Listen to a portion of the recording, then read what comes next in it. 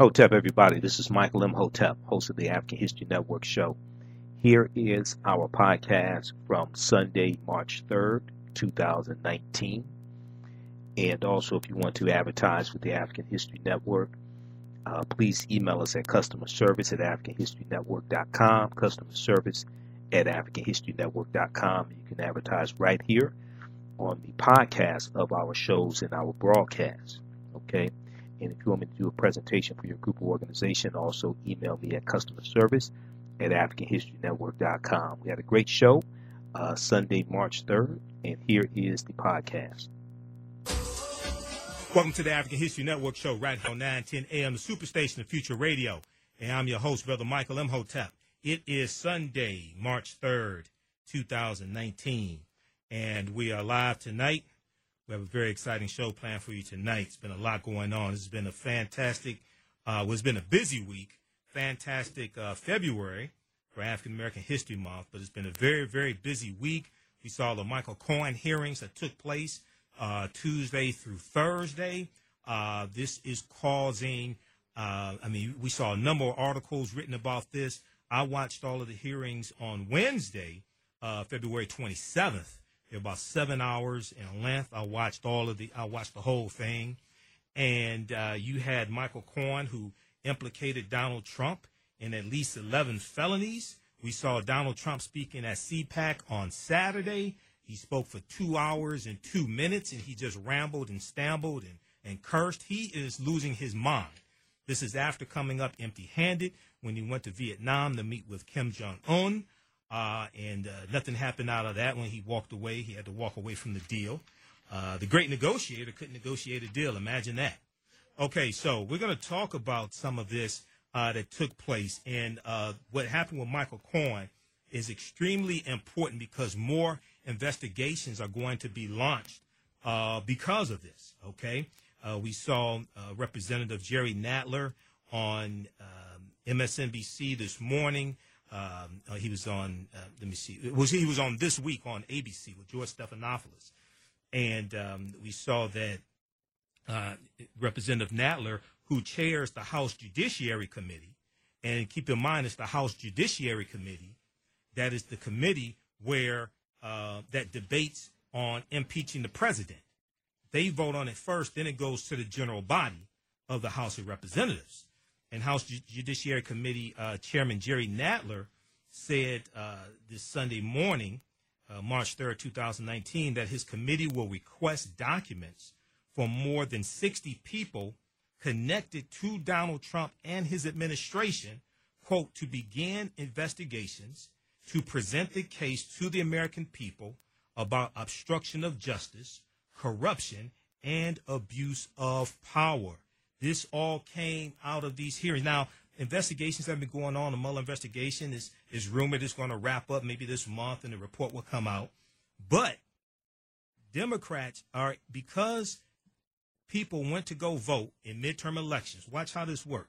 Because people went to go vote in midterm elections in November 2018, Democrats won control of the House of Representatives, which means they control all of the committees in the House of Representatives. They have subpoena power. They can launch investigations, etc. So if Democrats had not won in November 2018, if people did not go out and vote because they realized Trump is a fraud and a con man, they realized that Republicans have been aiding and abetting. They are accomplices with Trump largely. If people did not go out and vote, including African Americans, to take back control of the House of Representatives, you would not have those hearings that took place this week, especially the one on Wednesday. Okay, so we're going to talk some about that, and then we also saw that Representative Mark Meadows, a Republican from North Carolina, used an African American woman as a prop to prove that Donald Trump is not a bigot, is not a white supremacist, even though Trump is a white supremacist, and Mark Meadows is a white supremacist also. An African American woman that he chose, Lynn Patton, she has a history of being ignorant and being an accomplice for the Trump administration, right? She's too ignorant to even know when she's being used. So we'll talk about that as well. Then we saw the Black Panther won big at the Oscars last Sunday. It was taking place while we were on the air, but we didn't have a chance to talk about it. We saw Black Panther won big at the Oscars this past Sunday, so we'll talk a little bit about that. And then, we talked about the Stephon Clark killing, police killing that took place in Sacramento last year, right? Well, the district attorney came back yesterday.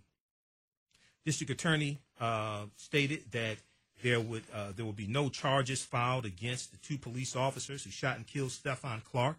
Remember, he was running to his grandmother's house. He was shot and killed in her backyard in 2018. The police said they thought he had a gun. All he had was a cell phone in a cell phone case.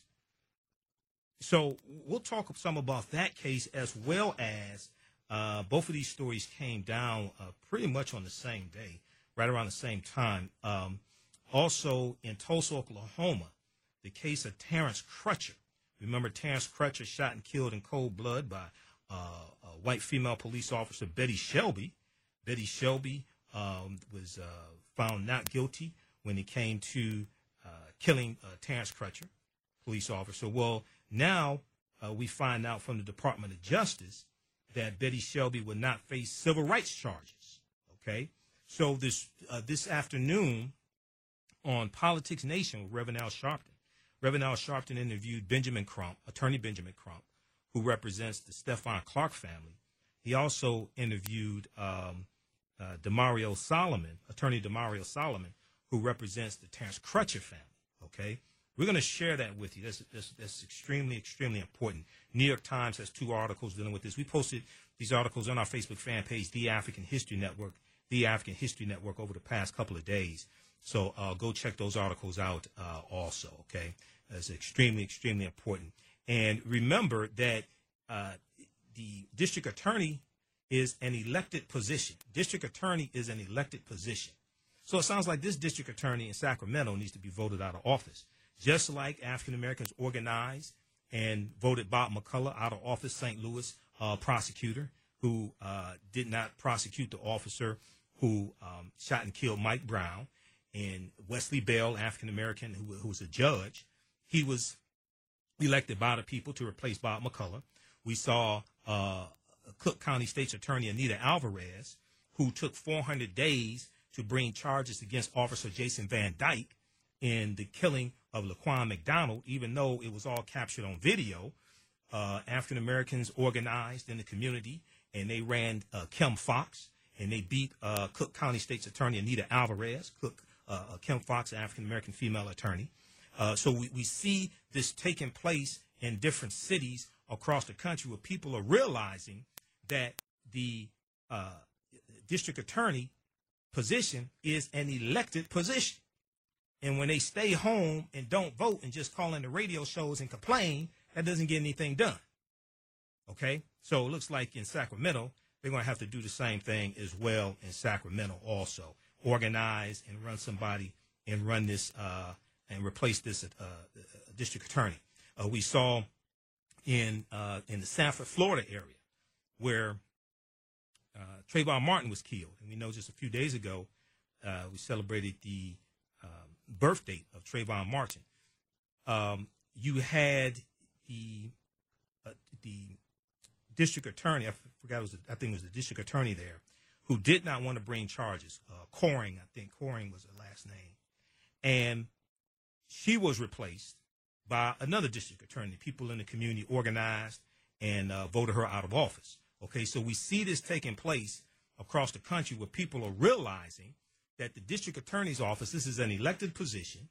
Their taxpayer dollars pay for the district attorney, whether they agree with them or not. Okay, so people are starting to organize. All right, so we'll talk about that, those 2 cases as well, Terrence Crutcher and Stephon Clark. We've talked a lot about Colin Kaepernick here on the show. And there were 2 stories dealing with Colin Kaepernick and African American History Month, Black History Month. So we have one disturbing story out of Florida. Blavity.com had an article about this, about an African American teacher who put together a Colin Kaepernick display for African American History Month.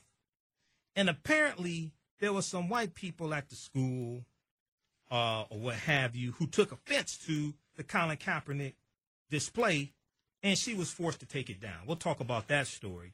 Then in Massachusetts, we saw something similar, but the students were allowed to put the Colin Kaepernick display back up, okay? And the question I have to ask people is, what are you so afraid of? Why is there such a fear of Colin Kaepernick? Why is there such a hatred and disdain for Colin Kaepernick, who took a knee to protest against the oppression of African Americans and people of color, as well as to protest against white supremacy and racism and police brutality? So what are you so afraid of? Or unless you agree with white supremacy, the oppression of African Americans and people of color, and police brutality. Then because if you want Colin Kaepernick to be quiet, and if you don't want them to put up displays of Colin Kaepernick for African American History Month, then tacitly, subconsciously, you're saying you agree with white supremacy and racism and the oppression of African Americans and police brutality. And if you're not saying that, then show me in your actions how you're fighting against those things then. Because what happens is that you have a lot of people who just want African Americans to suffer in silence. And they don't want to be reminded about the oppression, about racism. So they want to attack those who speak up about it. But at the same time, they don't want to do anything to correct it. So this is what we saw taking place in Florida and Massachusetts. We'll deal with those stories also. All right, and then last week we ran out of time. I did not get a chance to deal with the 2019 theme for African American History Month, Black History Month, which was Black migrations. Now, everywhere I did at least 15 presentations in the month of February. I spoke at a lot of African American churches. I did 4 presentations at Nandy's Knowledge Cafe, 71 Oakland Avenue in Highland Park, Michigan. And everywhere I spoke, no one knew the 2019 theme for African American History Month. There's an annual theme that comes from the Association for the Study of African American Life and History. What's ASALH? That's the organization that Dr. Carter G. Woodson co-founded September 9th, 1915. Well, who's Dr. Carter G. Woodson? He's the man who created Black History Month, which started out as Negro History Week in 1926. So everywhere I lectured, I asked people, what's this year's theme for African American History Month? Even organizations that put on Black History Month celebrations, and nobody knew the theme. There's a purpose. It's not just coming together to recycle the same 15 to 20 sanitized Negroes every year. That's not what this is about. The theme ties into the purpose, which ties into what's going on today. It connects the history to what's going on today to make this monthly celebration relevant. So in the second hour, we'll deal with this year's theme, which is an annual theme. It's not just for 28 days. It's for us to deal with this throughout the year. Black migrations, okay? And especially focusing on the Great Migration of the 20th century, basically 1915 to 1917. 1915 to 1970. All right, so we'll deal with that and more tonight on the African History Network show. Now, on the African History Network show, we focus on educating, empowering, and inspiring people of African descent throughout the diaspora and around the world, because right knowledge corrects wrong behavior. What you do for yourself, what you do to yourself, and what you allow other people to do to you and get away with is based upon what you think about yourself. What you think about yourself is based upon what you have been taught about yourself. What you've been taught about yourself is based upon everything you've read, heard, and seen about yourself. So when we control the radius of a man's thoughts, you can control the circumference of his actions, because the mind can't do or teach what it doesn't know. Now, we deal with a number of different topics here on the show. We deal with current events in history and politics, education, economic empowerment, entrepreneurship, relationships, love, sex, health issues, and much, much more. Sign up for our email newsletter. Text the word KEMET, K-E-M-E-T. Text the word KEMET, K-E-M-E-T, to 22828 to sign up for our email newsletter. Also go to our website, AfricanHistoryNetwork.com, AfricanHistoryNetwork.com. You can sign up for the email newsletter there as well. All right. Okay, so We're coming up on a break here in a couple minutes. Also, this past week, we lost one of the greats, Nathaniel Taylor, better known as Rollo from Sanford and Son, passed away at age 80. We'll talk a little bit about that. I posted a number of articles dealing with that as well, okay? All right, so Michael Cohen testified this past week. There were, on Wednesday, February 27th, it was seen by the public. And then on Tuesday and on Thursday, it was behind closed doors, okay? He was testifying in front of different House committees. Wednesday was the House Oversight Committee. It was riveting testimony from the former personal attorney of Donald Trump, who worked for Trump for 10 years. And he really, he dropped names. He provided corroborating evidence. He provided a check for $35,000 that was part of the repayment for him paying $130,000 to keep Stormy Daniels silent. New York Times, Washington Post has articles dealing with this. Michael Cohen accuses Trump of expansive pattern of lies and criminality. Lies and criminality. Donald Trump's longtime attorney and fixer accused him on Wednesday of an expansive pattern of lies and criminality, offering a damning portrayal of life inside the president's orbit, where he said advisors sacrificed integrity for proximity to power. Advisors sacrificed integrity for proximity to power. Michael D. Cohen, who was disbarred on Wednesday, February 27th, okay, because he was convicted of lying to Congress. Michael Cohen represented Trump for a decade, laid out for Congress for the first time a series of deceptions by Donald John Trump, the sitting president of the United States of America, or as I call him, the first Russian president of the United States of America. He charged that Donald Trump lied to the public about business interests in Russia, lied to reporters about stolen Democratic emails, and told Mr. Cohen to lie about hush payments to cover up sexual misconduct. Now remember, we got to Michael Cohen because of Stormy Daniels. That's how we got to Cohen. The Stormy Daniels story broke about hush payments to her to keep her quiet about an alleged affair with Donald John Trump. That's how we got to Michael Cohen. All right? Now, who broke the story of Stormy Daniels right here on 910 a.m. the Superstation? That was me on Cliff Russell's show. When Cliff Russell was still alive, I was a guest on his show, and we were talking, and during the break, you know, I had my laptop with me. During the break, I'm checking news stories. This news story pops up on Facebook from rawstory.com. I said, Cliff, look at this, right? So when I first heard about this story and about hush payments, I said, this sounds like a campaign finance law violation. I was correct. People said, oh, this is just about sex. I said, no, this sounds like a campaign finance law violation. That's a felony. You listen to the African History Network show right here on 910 a.m. The Superstation, the Future Radio. I'm Michael M. Hotep. We'll be back in a few minutes. 2019 is here, and there's no better time to start working on your financial goals.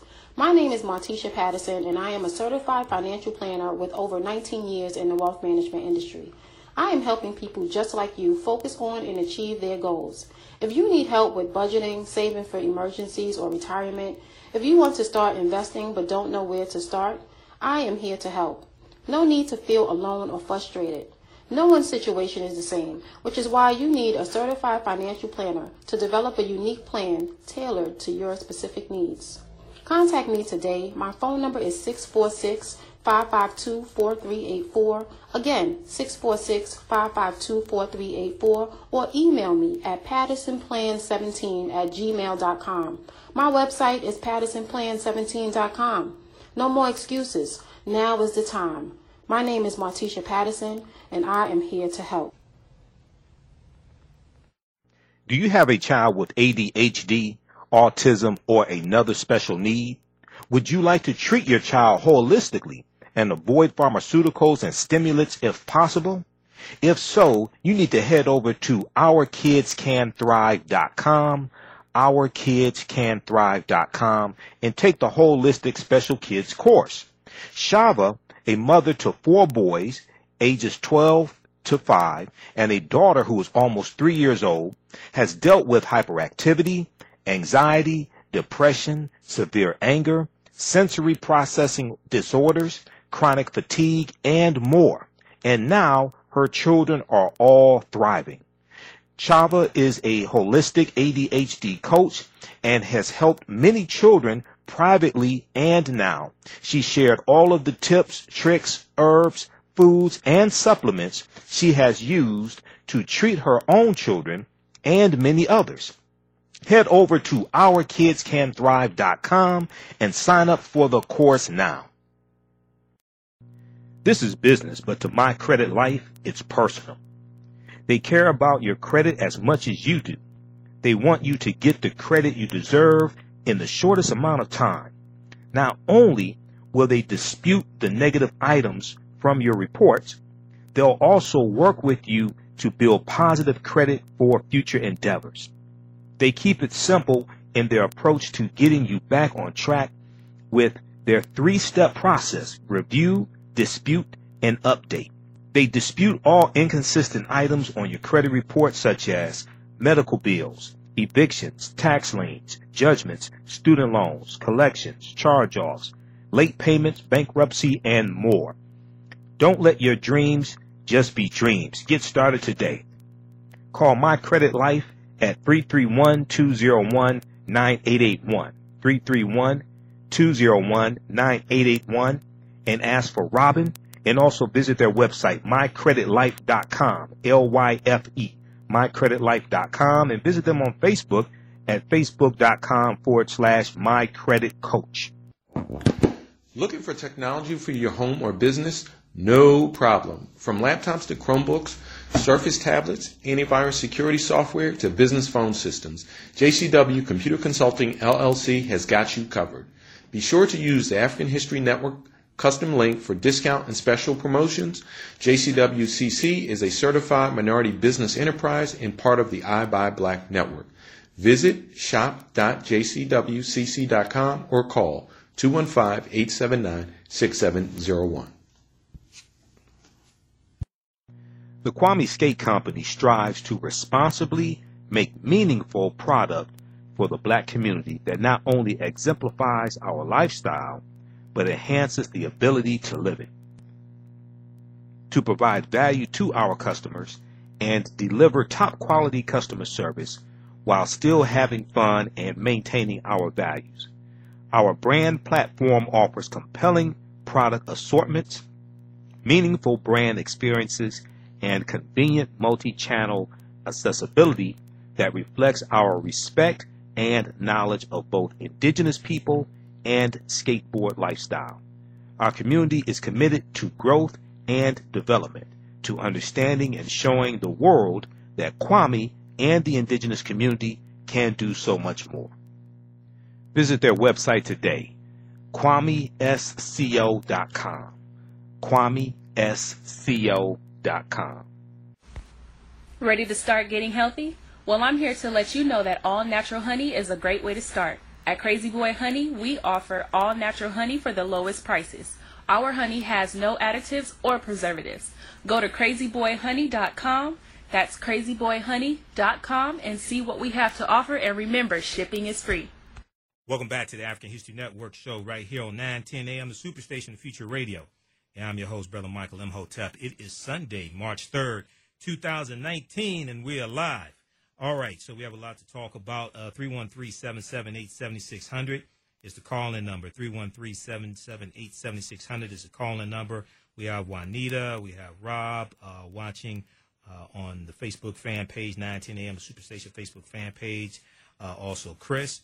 And also we're broadcasting on our fan page, the African History Network, the African History Network on Facebook as well, okay? All right, so right before the break, we were talking some about Michael Cohen's testimony on Wednesday. Okay, that was in an open hearing, and he testified in front of the House Oversight Committee. Okay, it was very revealing. It was very damaging to Donald Trump. Trump was implicated in at least 11 felonies, and you're going to see new investigations launched from this as well, and they are building a case against Trump. They're building a case for impeachment and some other things. And also the Southern District of New York, that Trump and his allies fear the investigations coming from the Southern District of New York more than Robert Mueller, because Robert Mueller is more of a narrower scope. Southern District of New York, they can go anywhere they want to. Okay, they don't have any restrictions over them. All right, so New York Times has a good article. Michael Cohen accuses Trump of expansive pattern of lies and criminality. I want to go to this clip here that's in this article from the New York Times that gives you some background information. Let's go to this clip. Trump's loyal defenders. I'll do anything to protect Mr. Trump. Flipped. I am ashamed because I know what Mr. Trump is. He is a racist, he is a con man, and he is a cheat. President Trump's former personal lawyer, Michael Cohen, has become a central figure in investigations related to the 2016 election. So how did this happen? Cohen began working for the Trump Organization in 2007. His job? To make problems go away. Part fixer? They say Mr. Trump's pit bull, his right-hand man. Part lawyer. Two of those problems? Trump's alleged affairs with Stormy Daniels and Karen McDougal. Cohen says Trump directed him to arrange payments to keep them quiet. When it comes time for the financing, which will be... Listen, what financing? We'll have to pay you. So, no. I got... No. This deal, among other things, caught the attention of Special Counsel Robert Mueller. And in April of 2018, the New York Times just reported that the FBI raided the home and office of Donald President Trump's longtime lawyer, Michael Cohen.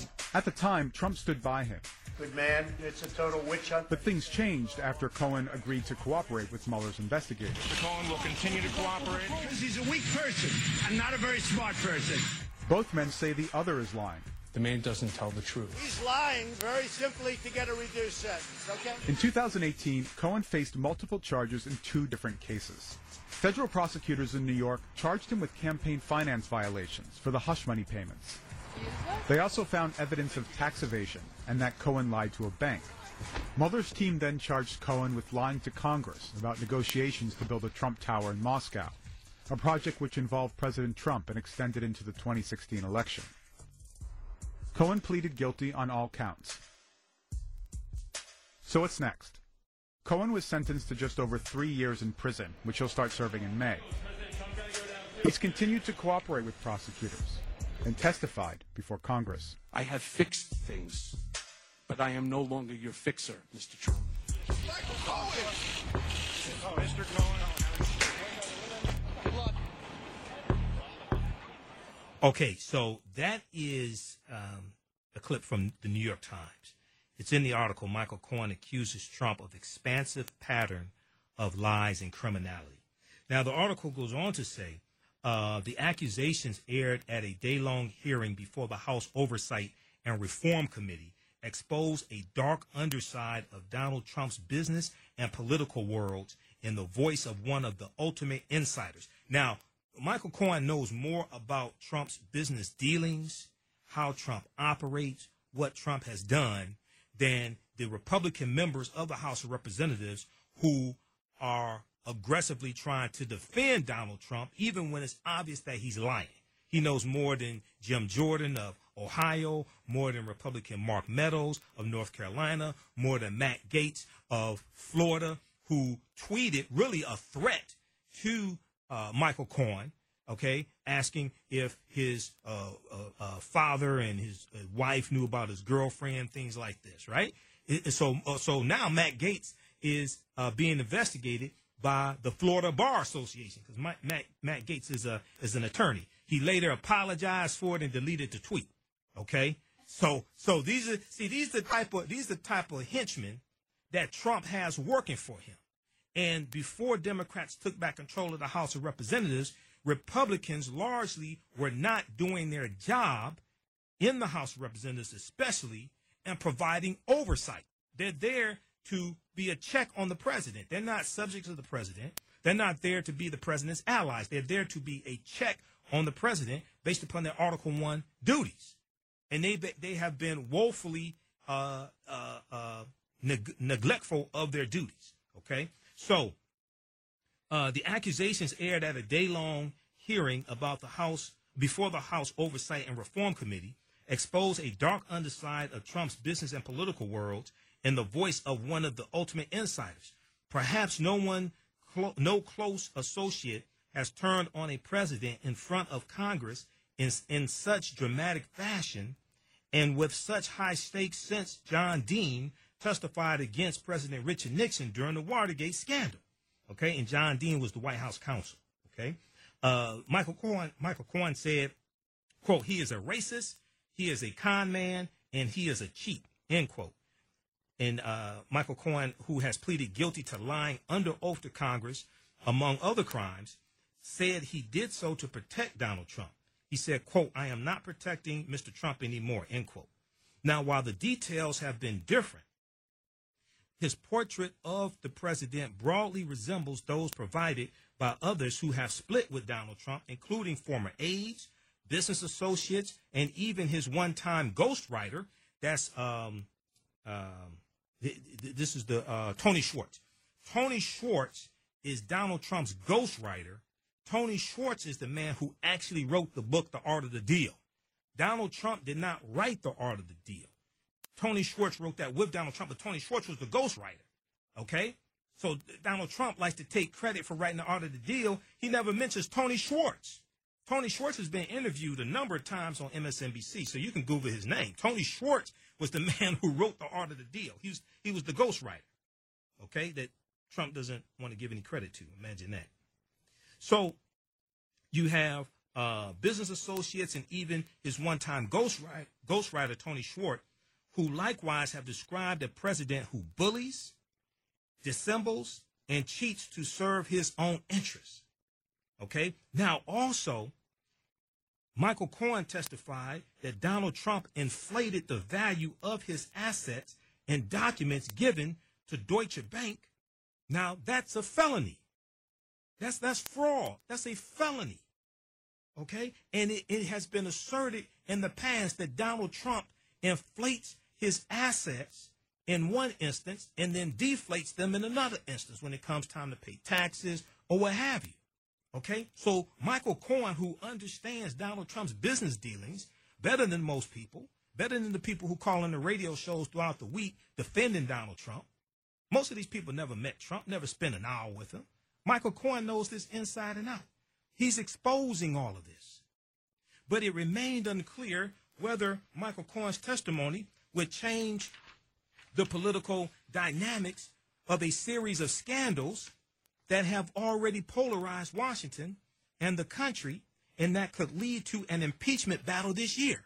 Now, Representative Elijah E. Cummings, Democrat from Maryland, and the committee chair, he's the committee chair, so everybody saw him on Wednesday, said afterward that Donald Trump may have committed a crime while in office, but Republicans were unmoved. Assailing Michael Cohen as a proven liar, they denounced the hearing as a charade and an embarrassment for our country, orchestrated by partisan Democrats seeking a pretext to try to remove Donald Trump from office. No, they're just doing their job. Their job is oversight. Their job is to launch investigations. Their job is to be a check on the president. Once again, Republicans have not been doing their job largely for the past 2 years. Okay? Now, not only that, Representative Elijah Cummings, after the hearings, he was interviewed, and he said that they're going to have to go back through and read the transcript to find who to bring in to testify next, which investigations to launch. But he said basically the people who Michael Cohen named, those are the people they're going to be going after next. Okay? So, this Michael Cohen really opened up a can of whoop ass. Seriously. And this is why Donald Trump is so scared. So if you saw Donald Trump at CPAC on Saturday, rambling for 2 hours and 2 minutes, this is why. Donald Trump is scared. He knows they're coming after him. But also, he knows the prosecutors from the Southern District of New York are coming after him also, and they're going to be even worse than the Mueller investigation and the hearings, and the congressional hearings. The Southern District of New York, those prosecutors are going to be even worse. Okay, so assailing Michael Cohen as a proven liar, Republicans denounced the hearing as a charade and an embarrassment for our country, quote unquote, orchestrated by partisan Democrats seeking a pretext to try to remove Trump from office. Democrats said Republicans, quote, ran away from the truth, end quote, and they sought to defend a corrupt president who has employed, quote unquote, textbook mob tactics. Now, the hearing took place while the president was halfway around the world in Vietnam for another meeting with North Korea's leader, Kim Jong-un. Nothing came from this meeting. Trump just wasted taxpayer dollars going over there. He ended up walking away from a deal. Nothing came away from it. He didn't gain anything from it. Just a waste of taxpayer dollars. Now, his family and advisors expressed anger at the timing, arguing that Democrats were undercutting Donald Trump during sensitive nuclear diplomacy for political gain. As with so many other moments of the Trump era, the hearing seemed to be as much about partisan theater as fact-finding. Democrats and Republicans set forth their conflicting narratives about the man who once served Donald Trump either as a duplicitous, disgruntled former employee or a fallen sinner trying to redeem himself by coming clean. Through it all, Michael Cohen, who's 52 years old with dark circles under his puffy eyes, already tired from 8 hours of testimony behind closed doors the day before on Tuesday, and awaiting a 3-year prison term that begins this spring as May 16th, he goes to prison.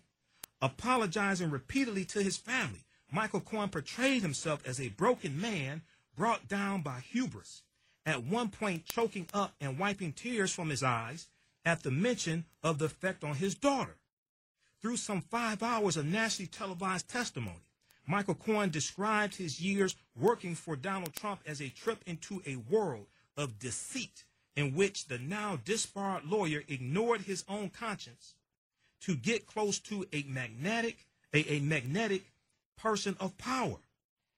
Michael Cohen said, quote, sitting here today, it seems unbelievable that I was so mesmerized by Donald Trump that I was willing to do the things for him that I knew were absolutely wrong. Okay? And he said when he met Trump, he knew him as, quote, a real estate giant and an icon, end quote, at the center of the action. Quote, being around Mr. Trump was intoxicating, end quote, he said. You know, and Trump, and this is what people say about pimps also. Pimps, have a lot of charisma. Pimps are smooth. They're smooth talkers. They get you to do things you normally wouldn't do. This is like a pimp mentality also. People say the same thing about R. Kelly as well. Now, in private business, Michael Cohen said he rationalized Donald Trump's dishonesty as trivial. But as president, he said, quote, I consider it significant and dangerous, end quote. Now, Donald Trump's reelection campaign organization dismissed Michael Cohen on Wednesday as a convicted perjurer who should not be trusted. They said, quote, this is the same Michael Cohen who has admitted that he lied to Congress previously. Kayleigh McEnany, the campaign's national press secretary, said in a statement, she said, quote, why did they even bother to swear him in this time, end quote. Now, what I find interesting is they didn't ask the question, why did Donald Trump, who's told about 8,600 false and misleading statements since he took the oath of office, January 20th, 2017, why are all these people around Trump going to prison for lying? This is the same guy who said he was just going to hire all the best people. Why are all these people around Trump going to prison for lying? You've got George Papadopoulos, you've got Paul Manafort, you've got Rick Gates, you've got Michael Cohen. Why are these people going to prison for lying? See, so the question they should ask themselves is, who are these people that Trump has around him? And why? Then you look at the story from the New York Times, because this was a huge week. You look at the bombshell story from the New York Times from this past week dealing with Jared Kushner. Trump ordered officials to give Jared Kushner a security clearance.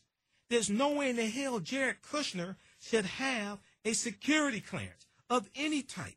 Jared Kushner owes at least $285 million to Deutsche Bank. Deutsche Bank is now cooperating with the House Finance Committee. How do we know? Because this past week, when Representative Maxine Waters was interviewed, she talked about that. We're going to share that clip with you shortly. Okay? This thing is heating up. You're going to find out this is about money laundering. You're going to find out a whole bunch of stuff. And the way this is going to end up is Trump is going to be forced to resign from office. Just as Richard Nixon was forced to resign from office August 9th, 1974, after he was reelected. I don't think Trump is going to be reelected because Hillary Clinton got 2.8 million more votes than Trump did. And people are starting to wake up. We see the blue wave that happened with midterm elections. And people realize the importance of voting now. And it'll probably set a record for the number of people voting in the 2020 election. Okay? They're not going to have this again. Trump is being exposed as a fraud. Don't worry about his base. His base only makes up about 27% of voters, okay, registered voters. His base only makes up about 27% of registered voters. So don't worry about that. You know, as I told people in 2016 election, you just make sure you get your black ass out there and vote, okay? You see, too many of us stayed home in 2016, and we're paying the consequences for that. Trump ordered officials to give Jared Kushner a security clearance. Donald Trump ordered his chief of staff at the time, John Kelly, not to be confused with Jim Kelly, Black Belt Jones. This is John Kelly, right? To grant his son-in-law and senior advisor, Jared Kushner, a top secret security clearance in 2018, overruling concerns flagged by intelligence officials and the White House top lawyer, who was Don McGahn, White House counsel at the time. 4 people briefed on the matter said, Trump's decision in May of 2018 so troubled senior administration officials that at least one, the White House chief of staff, John Kelly at the time, wrote a contemporaneous internal memo about how he had been ordered, quote unquote, ordered to give Jared Kushner the top secret clearance. The White House counsel at the time, Don McGahn II, also wrote an internal memo outlining the concerns that have been raised about Jared Kushner, who had to update his SF-86 form, okay, standard form 86, which is the form that you list like any types of meetings that you had with foreign business people, things like this, any type of conflict. He had to update that about 100 times. Okay, so all these red flags are there. And Trump overrules his own intelligence agencies who said, his own intelligence officials who said, don't give this guy top level security clearance. So let's continue here. The White House counsel at the time, Don McGahn II, also wrote an internal memo outlining the concerns that have been raised about Jared Kushner, including by the CIA, and how Don McGahn had recommended that he not be given a top secret clearance. So you have Don McGahn saying he should not get a top secret clearance, White House counsel. You have John Kelly, the White House chief of staff, saying he should not get top security clearance. You have CIA officials saying he should not get top security clearance. And what does Trump do? He just does the opposite and says, oh, he should get top secret security clearance. What's behind all this? Why? What's behind all of this? What is Jared Kushner doing with the top secret security clearance? So the disclosure of the memos contradicts statements made by the president, who told the New York Times in January in an Oval Office interview that he had no role in his son-in-law receiving his clearance. Trump lied. So then you have people, and Ivanka lied also. So then you have people say, well, the president, he can give top secret security clearance to anybody he wants. That's true. But if that's the case, then why did they lie about it? That's true. Now, if that's the case, so why did Trump lie about it? We keep finding out that they keep lying, okay? Even when it comes to something they can do, they keep lying about it. Why? So Jared Kushner's lawyer, Abby D. Lowell, or ABBE, Abe D. Lowell, also said that at the time the clearance was granted last year, that his client went through a standard process. Ivanka Trump, the president's eldest daughter and Kushner's wife, said the same thing 3 weeks ago, but they lied. Asked on Thursday about the memos contradicting the president's account, Sarah Huckabee Sanders, one of the biggest liars there is, just keeps going out and showing she has no integrity.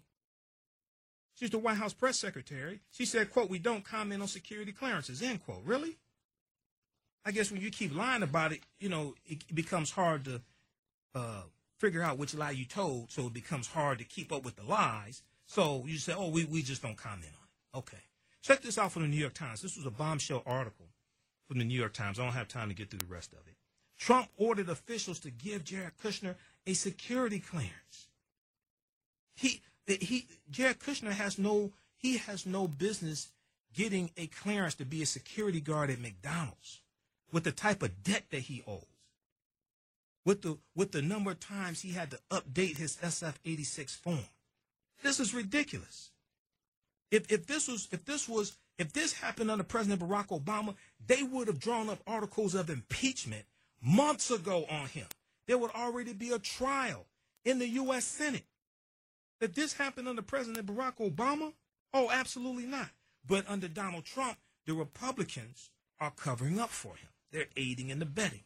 Okay, this is why Democrats must take back control of the U.S. Senate in 2020. I'm neither Democrat nor Republican, but I sure as hell ain't stupid. I'm looking at what's going on. I've been studying this going back to 2015 when Trump first announced he was running. So on February 27th, the day that you had, that was Wednesday, the day that you had the open hearings that we saw broadcasted, Katie Tur interviewed Ari Melber, who's the chief legal correspondent for MSNBC. Okay, I want to go to this clip here. Let's go to clip 2. This is from February 27th. Extraordinary testimony from Michael Cohen, damning series of allegations against Trump. Let's go to this clip. It goes to why it is not enough to attack Michael Cohen's credibility or history of lying, because this is all about material that other people are involved in with evidence. So it is an elections crime, but it's not necessarily a high crime and misdemeanor, not necessarily the bar for impeachment. So here I agree with Ari, and here's what I think is now most problematic for the president with respect to the hush money payments. We now know that the crime of trying to suppress this kind of evidence, to hide it from the American people during the election, continued. So he successfully tamped it down. Then it continued through the inaugural period. It continued after he took office. And now we have Michael Cohen saying that that conspiracy, which is an ongoing offense, it's not like a robbery or an assault where it's one and done. We now have a conspiracy, an ongoing crime that moves right into the White House when the president is saying, as he's, showing off the paintings in the Oval Office to Michael Cohen, don't worry. The reimbursement for your hush money payments, it's coming. Now we have crime right in the White House. Carol, how significant is that? I mean, there is the DOJ memo that says you can't indict a sitting president. There's questions about whether that would hold in a court of law. But how significant is it for a man to implicate the president of the United States in committing a campaign finance crime while he was in the Oval Office? Well, it's certainly something that is very unusual, right? I don't know that it's ever happened before. But on the other hand, the contours of high crimes and misdemeanors is, in the impeachment context, is very uncertain. And the DOJ memo to date has held. And Bob Mueller has sent signals that he intends to respect that. So it may be up to Congress at the end of the day to decide whether they think that this falls within the impeachment realm, or whether the Southern District of New York is going to put together enough of a case that they think they need to go back to the Justice Department and say we need to revisit this policy. Jeremy, how do you think Michael Cohen's doing? I think he's coming off as very credible, very remorseful, very pained, and obviously shaken by the turn of events. I mean, this is an astounding account, Katie, the ultimate insider man account. The guy who was at the elbow of the head of the Trump organization, the presidential candidate, and then the president.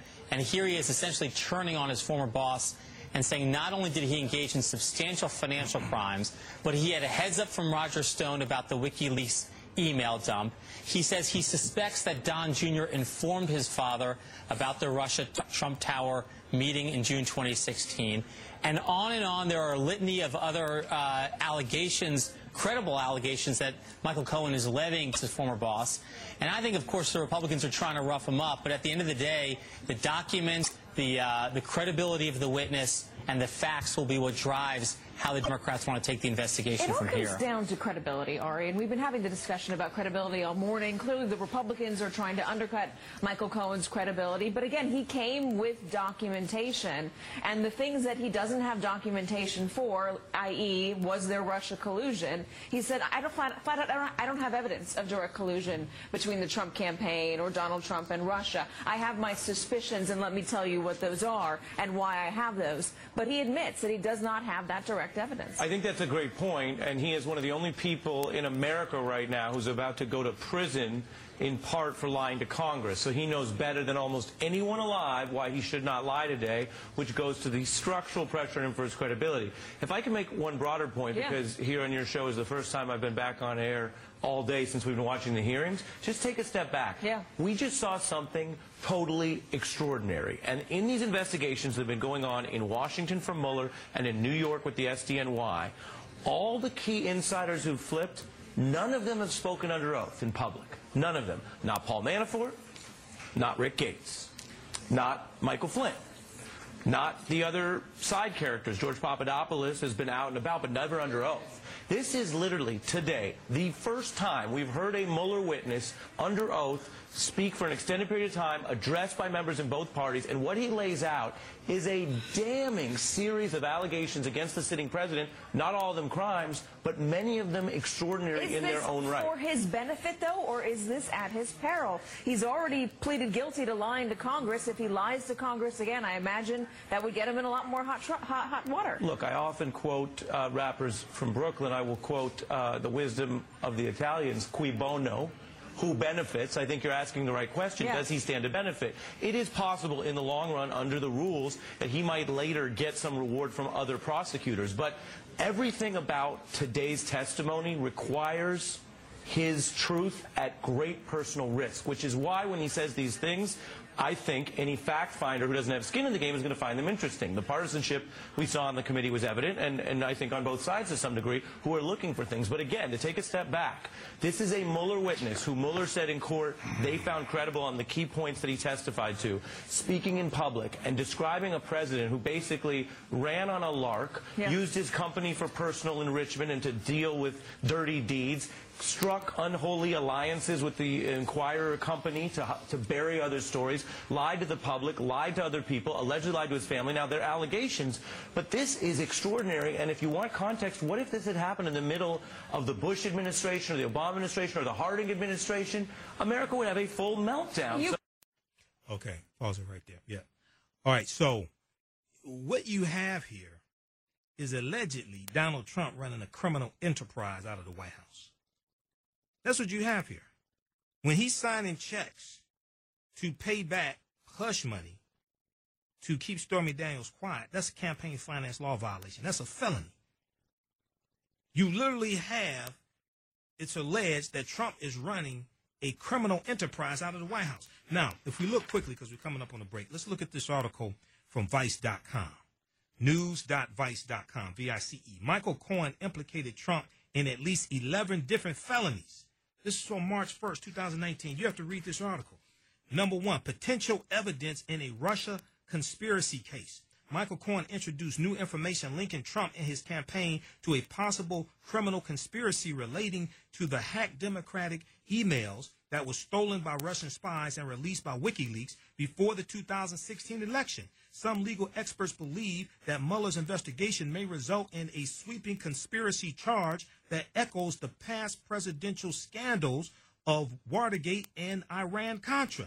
Michael Cohen said Donald Trump was told in advance of the WikiLeaks dumps by Trump's longtime confidant, Roger Stone, and that Trump responded, quote, wouldn't that be great?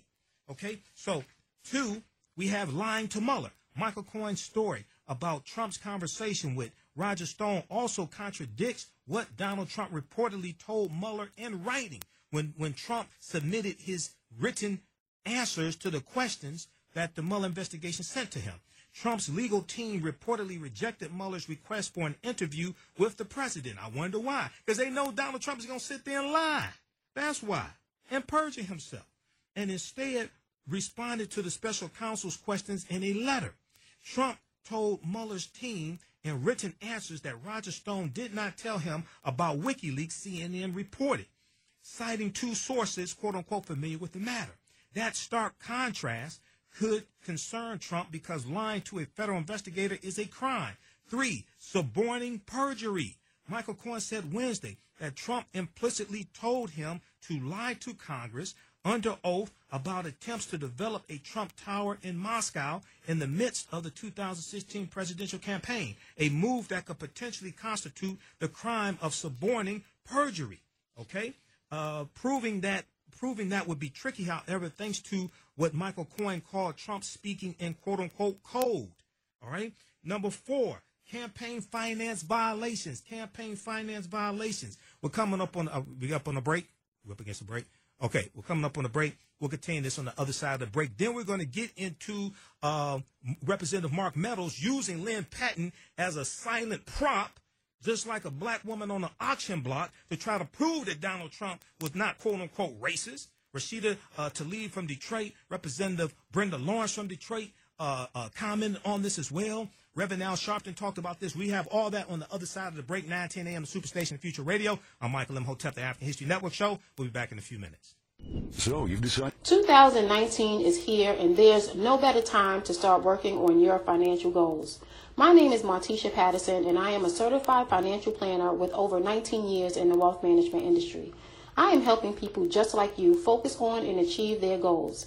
If you need help with budgeting, saving for emergencies or retirement, if you want to start investing but don't know where to start, I am here to help. No need to feel alone or frustrated. No one's situation is the same, which is why you need a certified financial planner to develop a unique plan tailored to your specific needs.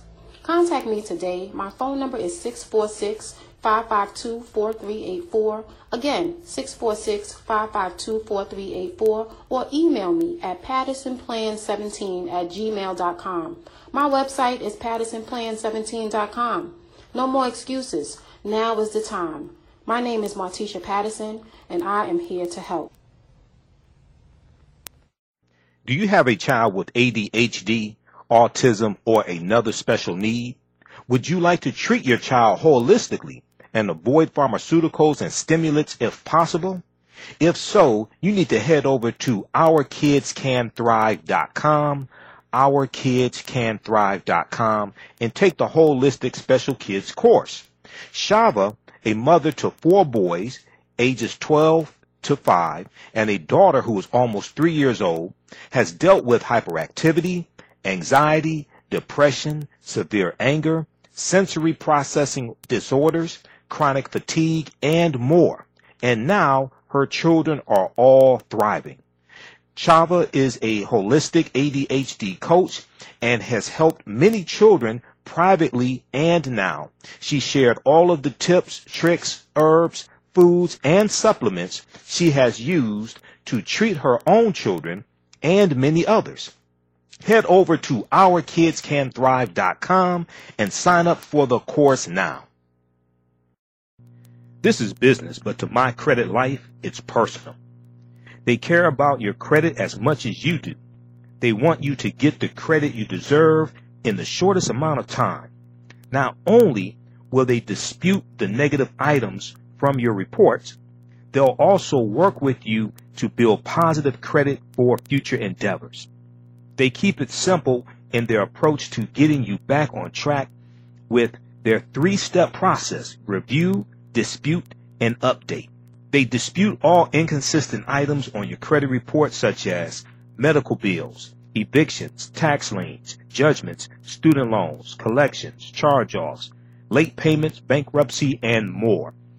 Don't let your dreams just be dreams. Get started today. Call My Credit Life at 331-201-9881, 331-201-9881, and ask for Robin, And also visit their website, mycreditlife.com, L-Y-F-E, mycreditlife.com, and visit them on Facebook at facebook.com/mycreditcoach.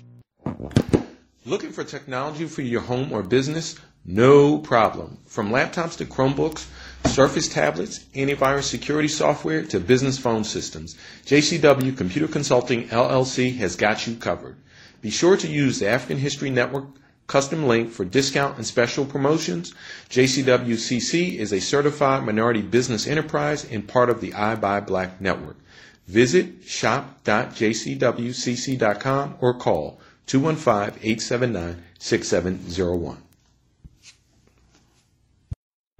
The Kwame Skate Company strives to responsibly make meaningful product for the black community that not only exemplifies our lifestyle, but enhances the ability to live it.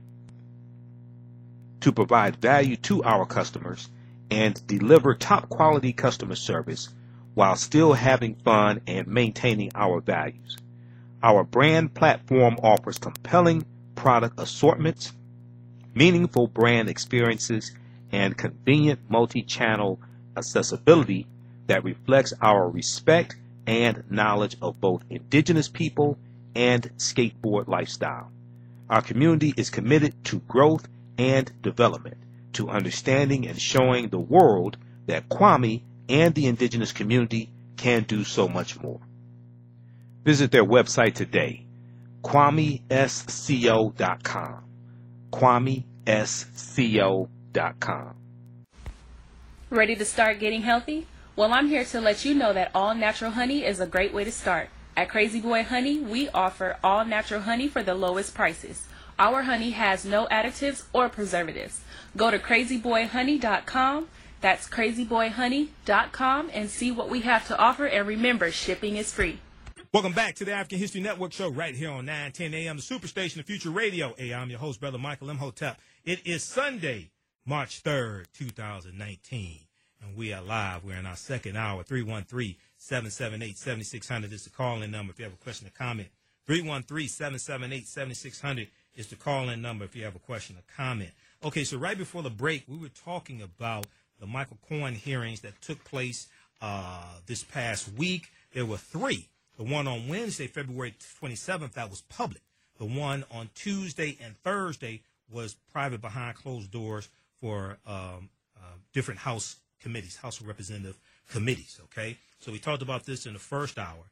And Michael Cohen testified in front of Congress and implicated Trump in at least 11 different felonies. Now, read the article from Vice.com, news.vice.com, V-I-C-E. Michael Cohen implicated Trump in at least 11 different felonies. This is from March 1st, 2019. We were going over this right before the break. I think we're up to felony number 4. Also, you can donate to the African History Network, paypal.me/the AHN show. paypal.me/the AHN show. That helps us keep doing the research, stay on the air, pay the bills. Or you can visit our website, AfricanHistoryNetwork.com, AfricanHistoryNetwork.com as well, okay? All my DVD lectures are there. We have digital downloads and the online courses that I teach that are on demand as well, okay? AfricanHistoryNetwork.com. All right, so if you're just tuning in, felony number 1, potential evidence in a Russia conspiracy. Number 2, lying to Mueller. Number 3, suborning perjury. Number 4, campaign finance violation. Campaign finance violations. Now, I was the one who broke the Stormy Daniels story here on 910 a.m. the Superstation. I was a guest on Cliff Russell's show back when Cliff Russell was alive. And during the break, you know, I'm checking my timeline on Facebook, and I see the story pop up from rawstory.com about Stormy Daniels, you know, alleging an affair with Donald Trump and being paid hush money. I say, Cliff, look at this, right? So when we come back from the break, I talk about it and broke the story here on 910 a.m. the Superstation. And when I was first reading about it, I said, this sounds like a campaign finance law violation. Now, some people were saying, oh, no, this is just about sex and paying for sex, you know, paying to keep it quiet. I said, wait a second.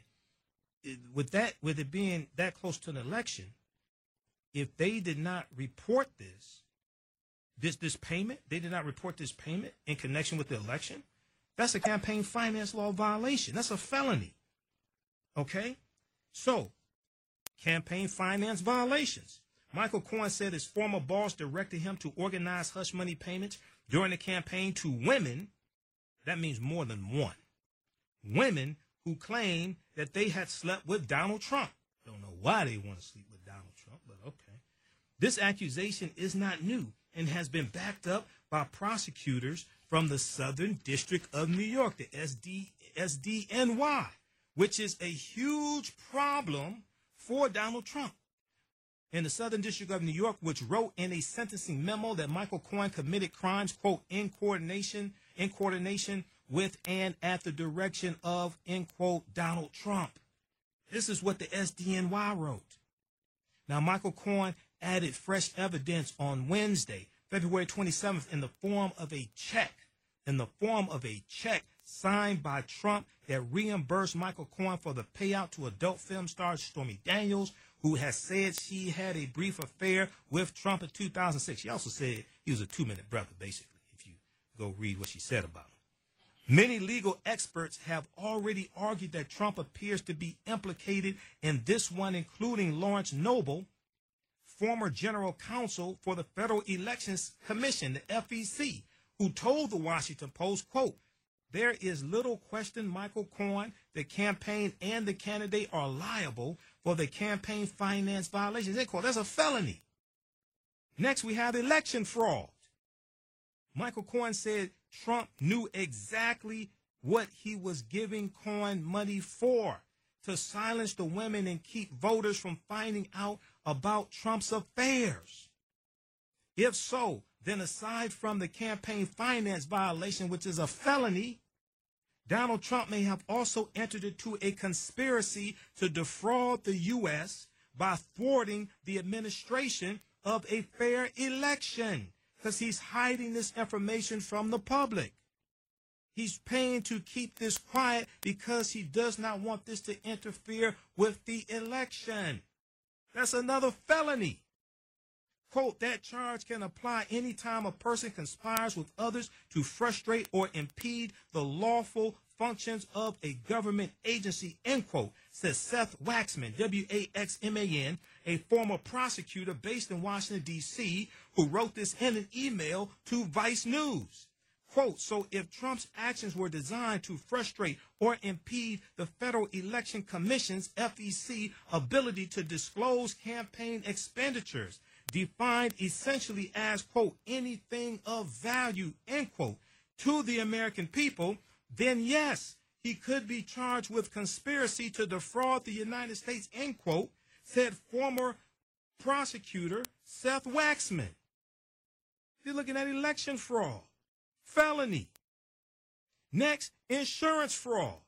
Michael Cohen also alleged that Trump made false claims to insurance companies by inflating the size of his assets. Now, Trump lies about the size of his assets all the time, right? Monetarily and others, okay? And then if you look, I was doing research because I remember, I pulled up this article from the Washington Post. Because I remember when Trump was running back in 2015, Trump filed his campaign financial papers, and he estimated his net worth at $10 billion.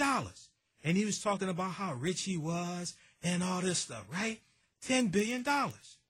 But then, I think it was last year, and I'm looking for the article now. I think it was last year, he estimated his assets at $1.4 billion or $1.5 billion. I'm like, wait a second. What happened to the rest of the money? What are other assets?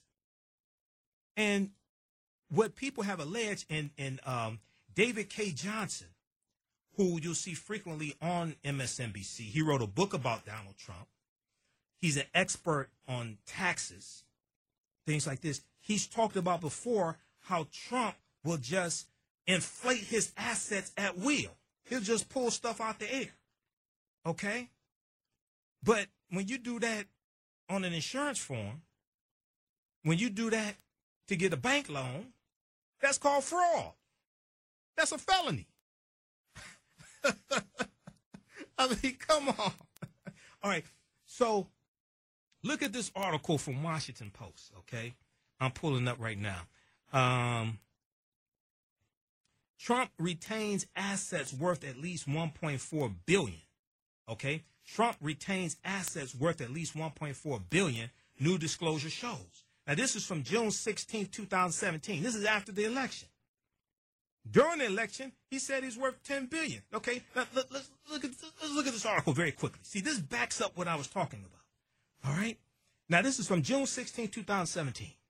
Donald Trump reported on a new financial disclosure that his far-flung real estate and hotel assets are worth at least $1.4 billion, a stark illustration of the complex financial interests he has maintained in the White House.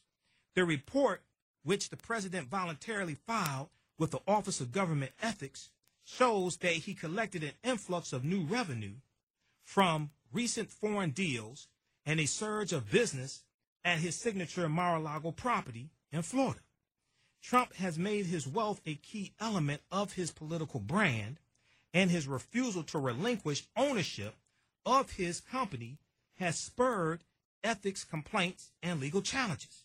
As a candidate, Donald Trump claimed he was worth more than $10 billion, although his net worth is impossible to determine from his financial disclosures, and he has not provided independent evidence to back that up. The White House did not make any statements about his net worth when his filing was posted Friday by the Ethics Office. This is going back to June of 2017. The report does not require officials to report their exact income, tax rate, or charitable giving, unlike a tax return, which the president has refused to release, breaking with past tradition. Trump's 98-page disclosure shows he held on to the vast majority of his assets since his last disclosure in May of 2016, where he reported his holdings were worth at least $1.5 billion. However, he did sell dozens of stocks. Okay, blah, blah, blah. Check out the rest of this. Now, the other thing is that Michael Cohen implied that Trump is not under an audit, which I said before, Trump is not under an audit because all he had to do was to produce the audit notification letter that the IRS sends you to let you know you're going to be audited. He not only has he not produced it, he hasn't even volunteered to produce it to prove that he's under audit. Trump's not under audit. He's just lying to people. He's just conning people because he doesn't want to provide his tax returns, because that'll cause people to start doing too much investigating and find out he's a fraud, find out who he owes money to, find out he's not the big successful businessman that he's been lying, claiming to be. He's not under an audit, but he should be. He's not under an audit right now. He wasn't under an audit when he ran for president, but he probably should be. So we have election fraud. We have insurance fraud. Michael Cohen also alleged that Trump made false claims to insurance companies by inflating the size of his assets, a move that Michael Cohen said would have allowed him to reduce his premiums. Quote, to your knowledge, did the president ever provide inflated assets to an insurance company, end quote, as Representative Alexandria Ocasio-Cortez. She kicked butt. She did an excellent job when she asked her questions. I watched the whole thing. I watched all, it was about 7 hours. Even during the 1 hour recess, I watched the whole thing. She did an excellent job, okay? Democrat from New York. Michael Cohen said yes. Quote, insurance fraud is submitting a written statement that contains materially false information or conceals information in order to get something of value. And that's exactly what Michael Cohen is alleging happened here, said Duncan Levin, a former federal prosecutor who specializes in financial crime. Quote, what he's laying out is the basis of a bread and butter criminal case, the kind that's prosecuted every single day in state courts and federal courts, end quote, former federal prosecutor Duncan Levin said. Next, we have witness tampering. Michael Cohen and Democrats in Congress have accused Donald Trump of attempting to intimidate him out of testifying against Trump by making threats against Michael Cohen's family. Those are mob tactics.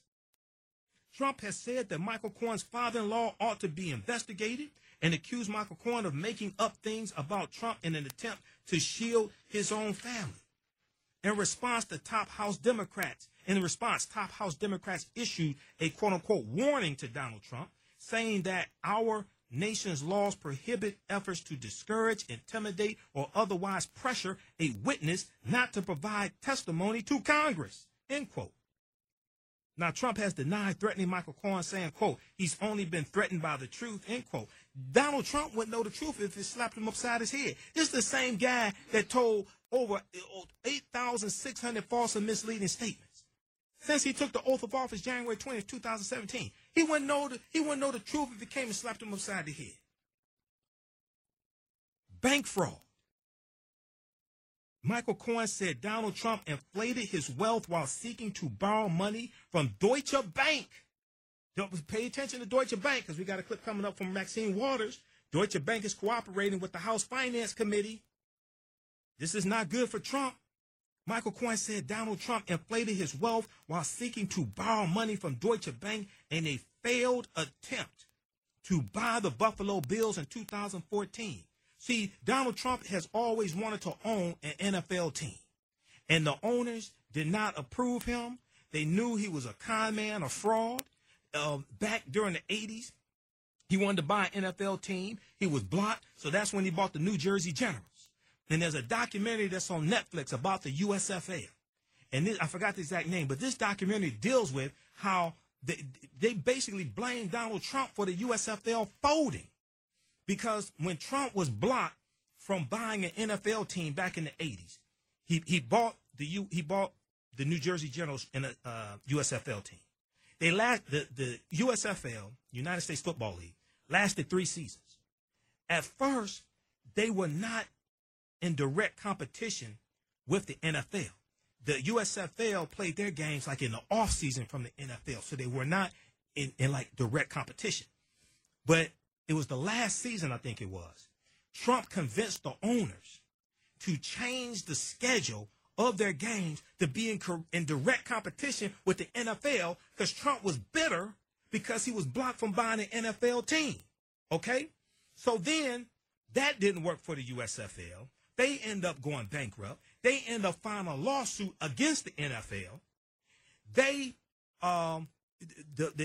So they filed a lawsuit against the NFL claiming the NFL had a monopoly, if I remember correctly. The court ruled in the USFL's favor, but they were paid something like $3 in damages. The USFL went bankrupt, largely because of Donald Trump. Go watch that documentary in Google. I forgot the exact name of it, but it deals with the USFL, and it deals with Donald Trump's involvement in the USFL. And it talks about how Donald Trump basically led to the downfall of the USFL by convincing the owners to change the schedule from the off season to play the games during the NFL season to compete directly with the NFL. So we have bank fraud. Michael Cohen said Trump inflated his wealth while seeking to borrow money from Deutsche Bank in a failed attempt to buy the Buffalo Bills in 2014. Now remember, Deutsche Bank is basically the only bank that's going to allow that will loan Trump money. He couldn't get money from U.S. banks because he had a habit of not paying back his loans. Okay? And remember, Deutsche Bank was fined a few years ago $600 million for laundering $10 billion in money from Russia. This is Deutsche Bank, D-E-U-T-S-C-H-E. Deutsche Bank. Research Deutsche Bank. Google Deutsche Bank. Now, lying to a financial institution to get a loan would be bank fraud, which carries a maximum 30-year sentence. Last time I checked, that's called a felony. Now, Michael Cohen said Donald Trump almost doubled the size of his fortune by adding $4 billion in brand value, which essentially would mean that Trump's ability to slap his name on stuff is worth $4 billion. Trump just pulls his net worth just out the air. He just inflates it and deflates it to his benefit. Now, Michael Cohen provided documents suggesting this creative claim allowed Donald Trump to pump up his net worth from $4.6 billion in 2012 to $8.7 billion a year later. Okay? This is what I'm saying. When Trump filed his campaign finance form in 2000, I think it was 2015 when he was running for president, He said his net worth was $10 billion. Okay? But then if you look over the course of time, then in 2017, he deflated his net worth. Where did the billions of dollars go? What happened? So Michael Cohen provided documents suggesting this creative claim allowed Trump to pump up his net worth from $4.6 billion in 2012 to $8.7 billion a year later.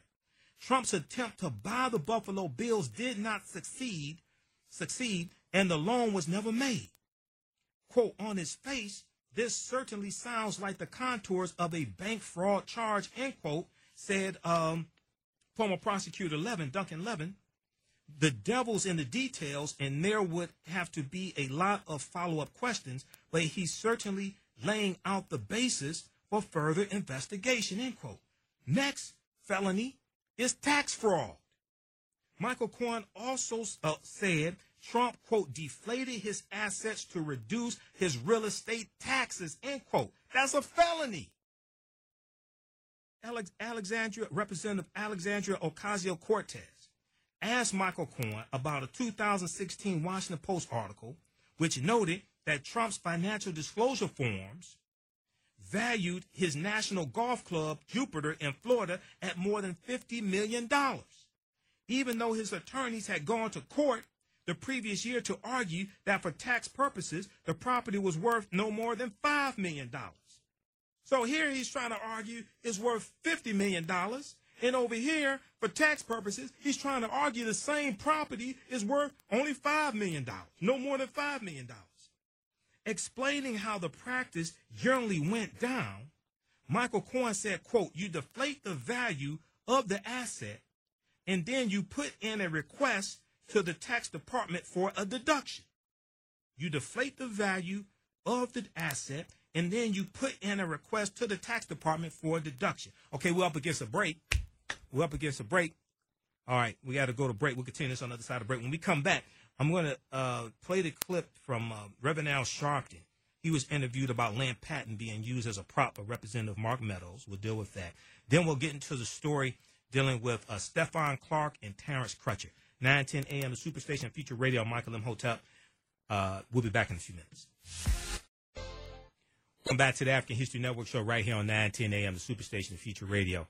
Yeah, I'm your host, Brother Michael M. Hotep. It's Sunday, March 3rd, 2019. Hey, if you want me to do a presentation for your group or organization, email me, customer service at AfricanHistoryNetwork.com, customer service at AfricanHistoryNetwork.com. If you want me to do a presentation for your group or organization, or call me 313-462-0003, 313-462-0003. Also visit our website, AfricanHistoryNetwork.com. All of my DVD lectures are there, including the ones dealing with the film Black Panther. We saw Black Panther won big at the Oscars last Sunday. Ruth Carter won for costume design, and then also Hannah Belcher won for set design as well. Two African-American women. They made history last Sunday, and that was also the first superhero movie to win an Oscar as well. First superhero movie, period, to win an Oscar also. Okay? All right, let's go to the phone lines. Let's go to Leroy, line 1. Hey, Leroy, thanks for holding. Welcome to the African History Network show. Tell us where you're calling from. Okay, Leroy, you there? Okay, I only hear Leroy. Leroy, you there? Okay, let's go to line 2. Let's go to Rob from Cali. Hey, Rob, thanks for holding. Welcome to the African History Network show. Go ahead with your question or comment. Hello, I got a comment. Thank you for two questions, but one comment. Thank you for talking about the Stormy Daniels thing, because when I was watching Fox News, the people should YouTube Judge, I think his name is Napolitano, Judge Napolitano. Yes. When Cohen was found guilty, I think in New York, or he even said that, but when it first happened, he said that Donald Trump is guilty of a felony, judging by reports he read. But I got two questions for you. Go ahead. One, everybody's talking about reparations right now, and I don't believe, yes, we do deserve reparations. But how? The thing is, how do we orchestrate it? Like, because it's very hard because I don't know if I trust some community lead, some black politicians to distribute it. Do we trust black banks to distribute? It'll come from the federal government. It'll come from the federal government. It wouldn't come from a politician. If you're talking about reparations, okay. If we look at so the whole argument over reparations is tricky because a lot of people making an argument don't understand history. I'll be doing a broadcast probably sometime this week dealing with reparations, Democrats, and the $14 trillion hoax. And the reason why is because reparations is owed to African Americans, but is different than what many people think. So you have a lot of people, people have done the research and said, well, the U.S. government owes us $14 trillion for our ancestors working for 246 years for free as enslaved Africans, right? That's the argument being made. So my question to them would be, when you study the history of slavery in this country, where did you read that slaves were supposed to be paid? This is the whole problem. This is the whole problem with this argument.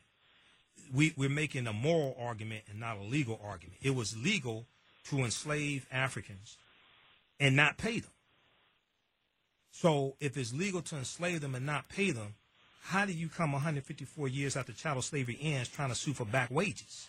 The whole purpose of enslaving them was not to pay them. It was legal to do that. So there are two legal arguments to make for reparations, but that is not one of them. And the problem that's taking place is a lot of people who are putting forth this message don't understand history, don't understand law, and they're preying on the emotions of our people. And it's a whole lot of wasted time and effort. Okay? Yeah. So go ahead. Yeah, because doesn't that have to get passed through Congress? Yes. Yes, this is what people are not saying. Anybody that tries to tell you that the president can do an executive order to pay $14 trillion in reparations, number one, is lying to you. Number two, they don't understand Article 1 of the U.S. Constitution.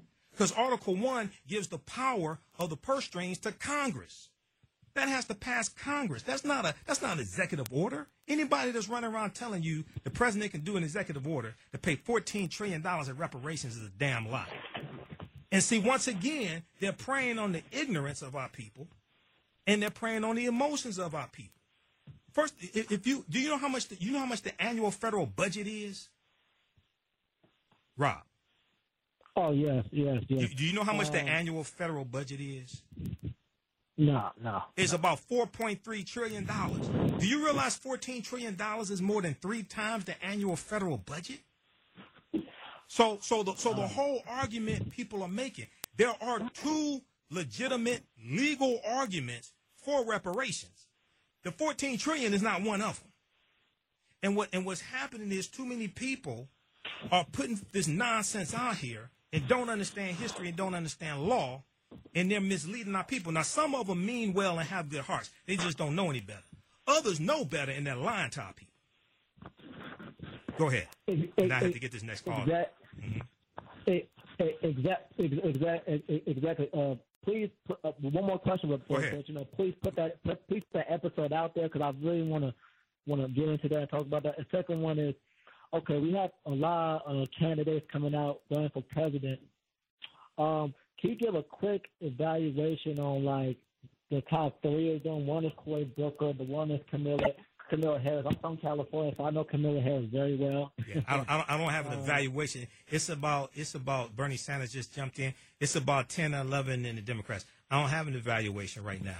Most important thing African Americans should be focusing on is a comprehensive African American agenda to present to all the candidates, including the Republicans.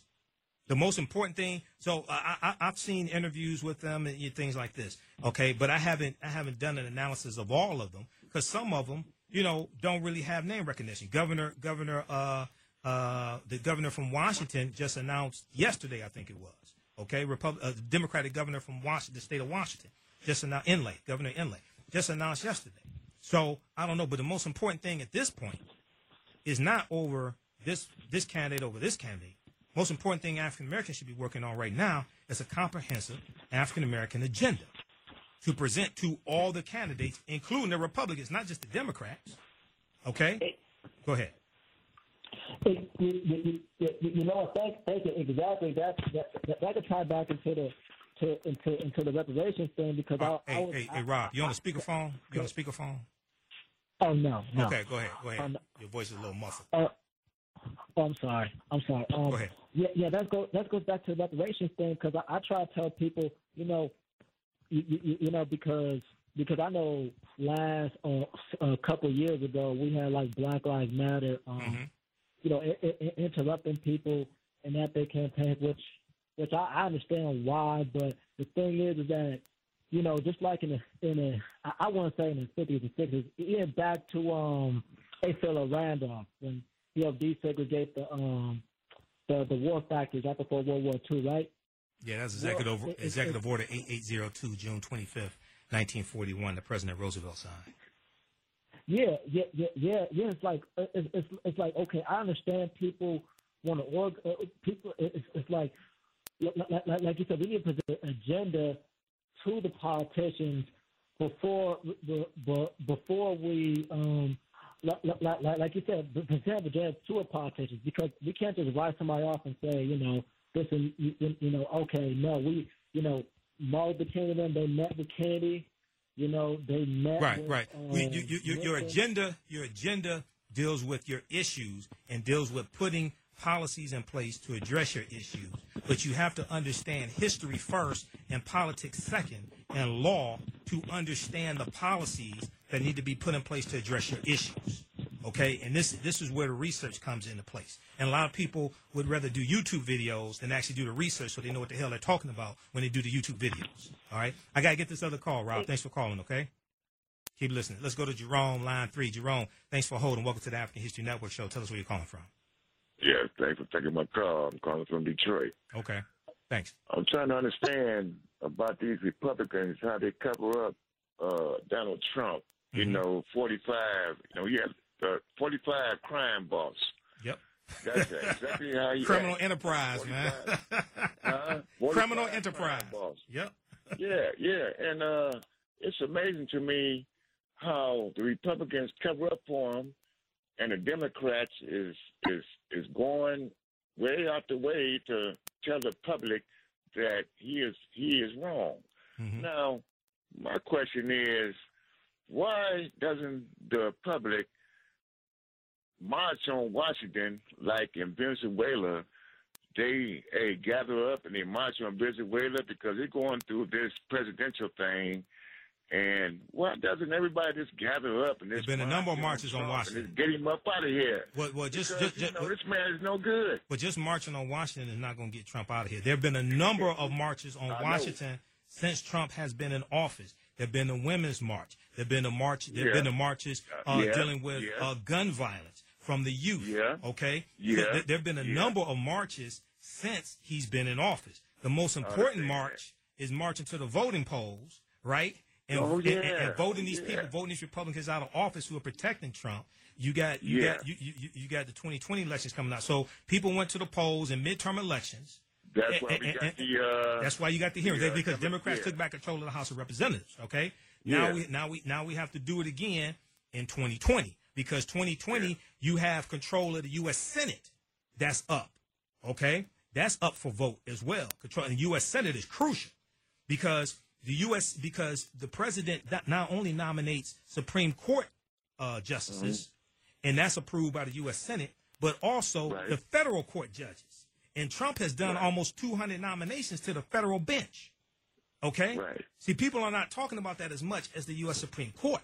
And Trump is changing the landscape of the federal bench.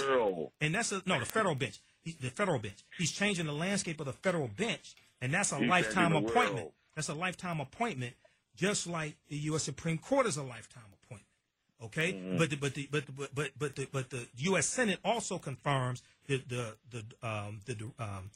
department, the director of the Department of Justice, the Attorney General, the EPA administrator, the HUD administrator, Department of Education, Secretary of Education, like Betsy DeVos. That all goes through the U.S. Senate. The U.S. Senate is extremely important. So slow. Yeah, all about us voting. to get that house. Absolutely. That's what it's all about. Absolutely. And then, so in 2020, the House of Representatives is up for re-election because that's only a 2-year term, but you have a number of U.S. Senate seats that are up also. So it's not just about president, it's about Congress. And unfortunately, what happens is a lot of Republicans understand that better than a lot of us. See, a lot of us will just focus on president, but don't understand the role that Congress plays. It's the House of Representatives that approves the president's budget. That $4.3 trillion budget, that's approved by the House of Representatives. So many of us don't understand the role that Congress plays. Congress is a co-equal branch of government. Okay? Yeah, but like, do you see how prejudiced the Senate is towards what's going on? How prejudiced the what is? The Senate is prejudiced. Oh, absolutely. The Senate is on Trump's side, and absolutely. Like, that's just incredible. Because Republicans work to maintain a majority in the U.S. Senate. You only had, I think it was maybe 23 U.S. Senate seats, and maybe 16 to 23 U.S. Senate seats that were up in November 2018. Okay, and they work tooth and nail to maintain control of the U.S. Senate so they can keep pushing Trump's agenda when it comes to confirming Supreme Court justices, which determines federal law for the next 30 to 40 years, and confirming federal judges as well. This is the whole purpose. This is Senator Mitch McConnell's whole purpose in life, to confirm conservative judges to the federal bench. This is his whole purpose. Yeah, he's a white supremacist, but see, there's a difference between being a white supremacist and being a focused white supremacist. He's focusing on law. He ain't just a white supremacist running around with a Confederate battle flag. He is one he's the Senate Majority Leader. The Senate Majority Leader of the U.S. Senate determines which bills come to the Senate floor for them to vote on. Right. That's him that determines that. So he ain't just your average white supremacist. He's a white supremacist with power to determine which bills get voted on and which bills don't get voted on. Okay? Well, you know what? All I got to say is, my last saying is, Trump is an embarrassment to the whole world. Mm-hmm. He is an embarrassment to the United States. That's all I got to say. And thanks for taking my call. All right, Jerome, keep listening. All right. I want to go to this clip here because we're running out of time. See, I've compiled so much information here that it exceeds. I got like 6 to 8 hours worth of information for a 2-hour show. That's just how I roll. That's how I do. Okay, so I want to go to this clip here. This is from February 28th. This is from Thursday, February 28th. Reverend Al Sharpton. The darkest thing I have seen in the Trump Towers is the lighting in the elevator. Let's go to this clip. Okay, we'll go to that in just a second. So this was Representative Brenda Lawrence of Detroit, my congresswoman, 14th Congressional District, and Reverend Al Sharpton, who you hear every Monday through Friday, 2 p.m. to 5 p.m. on Keeping It Real, right here on 910 a.m. the Superstation. Let's go to this clip. Demeaning comments about the president that Ms. Patton doesn't agree with. In fact, it has to do with your claim of racism. She says that as a daughter of a man born in Birmingham, Alabama, that there is no way that she would work for an individual who was racist.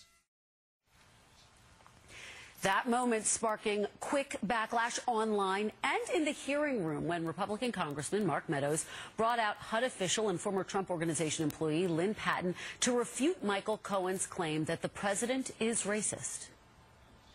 To prop up one member of our entire race of black people and say that nullifies that is totally insulting. The fact that someone would actually use a prop, a black woman, in this chamber, in this committee, is alone racist in itself. Donald Trump is setting Mr. Chairman, I ask that her words be taken down. It's racist to suggest that I asked her to come in here for that reason. Emotions certainly running high there. Joining me now is Democratic Congresswoman Brenda Lawrence, who was in the hearing, as you just saw yesterday, and in that clip that we played, and Reverend Al Sharpton, host of MSNBC's Politics Nation and president of the National Action Network. Thanks to both of you for being here. I really appreciate it. I want to start with what we're hearing from Lynn Patton this morning. She wanted to speak out. She wanted to give her own perspective on what happened yesterday. Let's take a listen. I'll get your reaction on the other side. Are you a prop? Are you a token? You know, what I'd like to ask the Congresswoman from Michigan is, why does she take the word of a self-confessed perjurer and criminally convicted white man over a black female? To me, that would be my question. That's more racist. Congresswoman Lawrence, let me start with you and just have you react to what you heard from Ms. Patton today. What I stated, the insult of bringing in a human prop, which we have never done in a congressional hearing, and to take one person out of our entire race as invalidating her and elevating her voice as a black person, is where her father was born, to me was insulting. You can say, any member can say, I don't believe the president is a racist, but don't insult me by saying that I can stop the conversation, I can validate whether a person is racist or not because you use one person to stand up who is employed, not at a high level, but employed by that administration, is insulting. We were there to question about 10 years of what happened in the Trump administration, and that witness said the president was racist, and he used words that we have heard him say publicly, all in his tweets, in his speeches, and so please don't insult me. Reverend Al, what did you make of what you heard from Ms. Patton today? She says she's not a prop, and yet you hear the point Congresswoman Lawrence made yesterday in that testimony, and she's making it again right here today. Well, first of all, to be in the room where you know you are not going to be sworn in, you can't speak, you can't even get to a microphone, you're nothing but a prop. I mean, for her to say to Congresswoman Tlaib or Lawrence, do you take the word of someone over my word? What word? She couldn't testify. She was standing there as a prop that was not allowed to speak, was not brought there to speak. I wish she would step forward and let some of the Congress people question her, because I would ask her, have you ever seen black executives in the Trump organization? I have, Christian, for over 3 years gone back and forth with meetings with Donald Trump, fighting with him over issues, standing up to him. I've been in Trump Towers any number of times. I've never seen one black executive in the C-suite. Michael Cohen was there. He was the one that would set up the meetings. He was the one that would try to talk to us. Lynn Patton ought to be challenged. Why we've never seen a top executive in the Trump organization, if you're so convinced he's not racist, and the man that was in the room with him is saying these are the things he said and felt. Let me follow up with you on that point, because I know that you have had private meetings with President Trump when he was a citizen, a candidate, about the issue of race. That's what right. has your message been to him in those meetings? Did he hear you? No, not at all. In fact, that's why Michael Cohen would try to set up meetings. When I was attacking him about birtherism being racist, he would argue, I'm not a racist, but what you're saying is racist. Let's not make it personal, Mr. Trump. About the Central Park 5, we marched on him. Yes. And all of these trips, all of these meetings, I said this morning and I repeat, the darkest thing I ever saw in Trump Towers was the tinted lighting in the elevators. I've never seen a black executive on the floor with Donald Trump. I want to add something. I was asked by a white male, I don't want to be called a racist. I said, well, don't do racist things. When you call people names, when you insult people, and the majority of them are people of color, when you use comments that you are told are hateful and it hurt people, and you choose to keep saying those things, then your racist behavior becomes your identity. And everybody has a moment to learn. And yesterday, if anything else, I hope we learn that the way that that point was being made by my colleague was not appropriate. And I hope that was a learning lesson. And at the end of all of the sort of heated comments that we heard surrounding this yesterday, it ended on what I thought was a pretty remarkable moment. I want to have you both respond, but let's watch that moment first. And Mr. Chairman, you and I have a personal relationship that's not based on color. And to even go down this direction is wrong, Mr. Chairman. Mr. Meadows, you know, and of all the people on this committee, I've said it and got in trouble for it, that you're one of my best friends. I know that shocks a lot of people. And likewise, Mr. Chairman. But you are. And I could see and feel your pain. I feel it.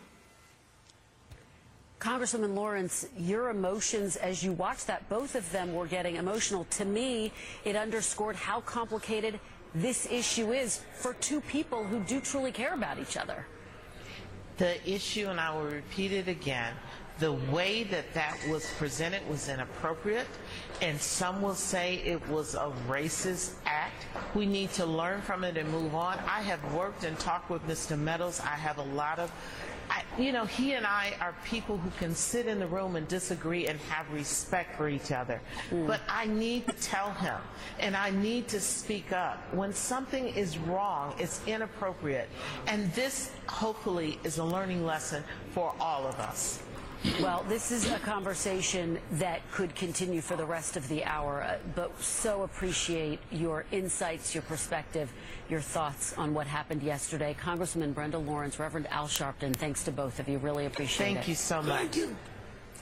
Pause it. Well, President. Okay, so that was from MSNBC. That was, I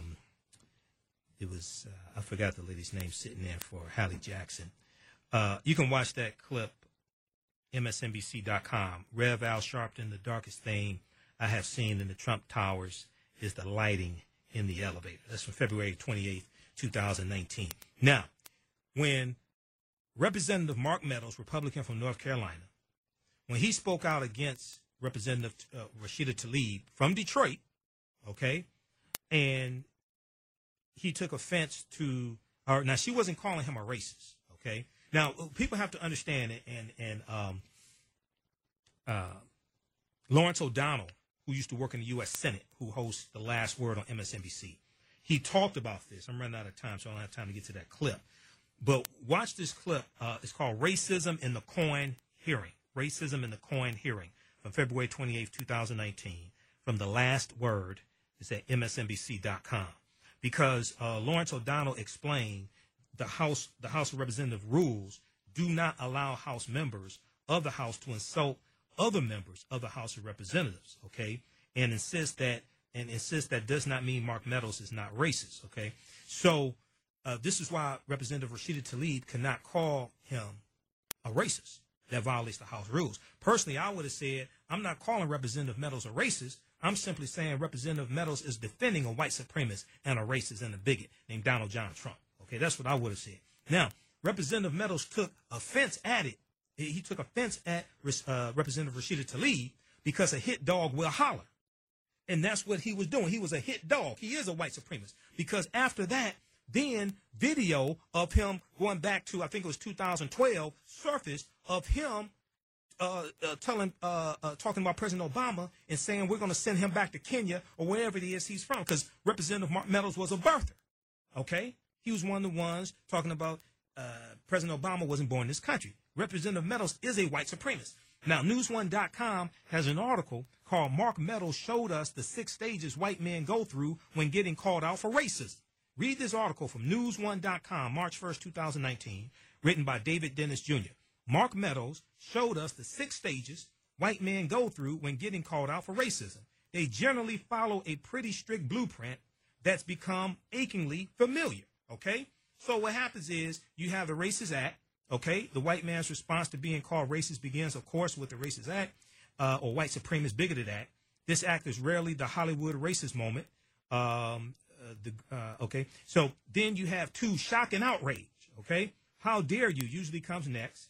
Okay, then number 3, I know a black person. I have a black friend. I had a black maid. I had a black teacher. You know, they try to show proximity to African Americans. All right, I have a black friend. I can't be racist. I had a black girlfriend. You know, I got a lap dance from a black stripper one time. Right. Number 4, no, you're racist. Then they try to flip it and say, no, you're the one that's racist. Okay.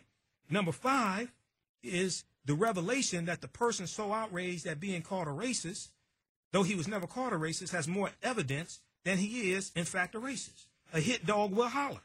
This goes back to Andrew Gillum in Florida, the gubernatorial debate. And he said, I'm not saying Mr. DeSantis is a racist. I'm simply saying the racists believe Mr. DeSantis is a racist. Okay? And then number 6, they shrug. And like a whimper, like nothing happened, because what really ever happens to white men who reveal themselves to be racist? They do all that crime because the racist word to white men is like the N-word.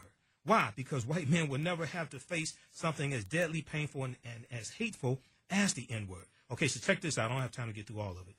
News1.com. Mark Meadows showed us the 6 stages white men go through when getting called out for racism. All right, let's go to a little bit of this clip here. Stephon Clark and Terrence Crutcher.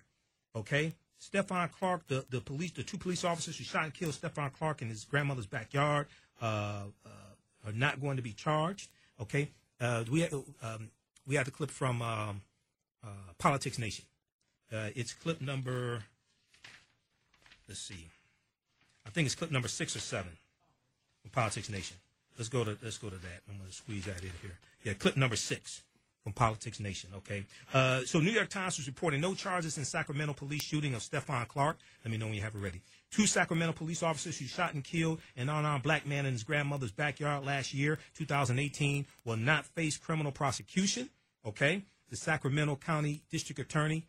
Yeah, get past the commercial. The Sacramento County District Attorney announced on Saturday, okay, March 2nd, stirring fresh outrage in a city roiled by protests over the killing. For nearly a year, community members and activists have demanded police accountability for the death of Stephon Clark, age 22, who was killed last year. Yeah, who was killed last March 2018 by officers Terrence Mercado and Jared Robink, R-O-B-I-N-E-T, I guess it is, Robinette. Okay, the officers have been dispatched to investigate a routine vandalism complaint. Within 10 minutes of their arrival, after a brief pursuit, Stephon Clark was dead. Okay, that's the clip. We have it ready? Okay, let's go to this clip. When we look at the facts and the law, and we follow our ethical responsibilities, we will not charge these officers with any criminal liability related to the shooting death and the use of force on Stephon Clark. Sacramento County District Attorney Anne Marie Schobert announcing that the 2 police officers who shot and killed Stephon Clark last March have lawfully used lethal force.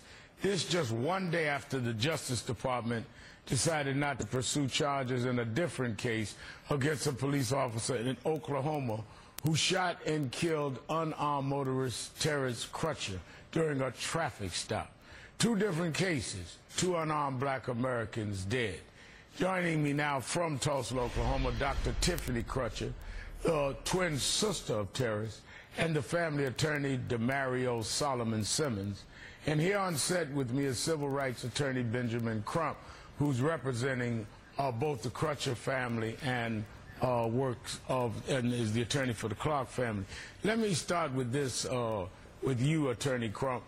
I got the call from the grandmother of Stephon Clark yesterday when this announcement was made, and she couldn't join you today because she's now hospitalized.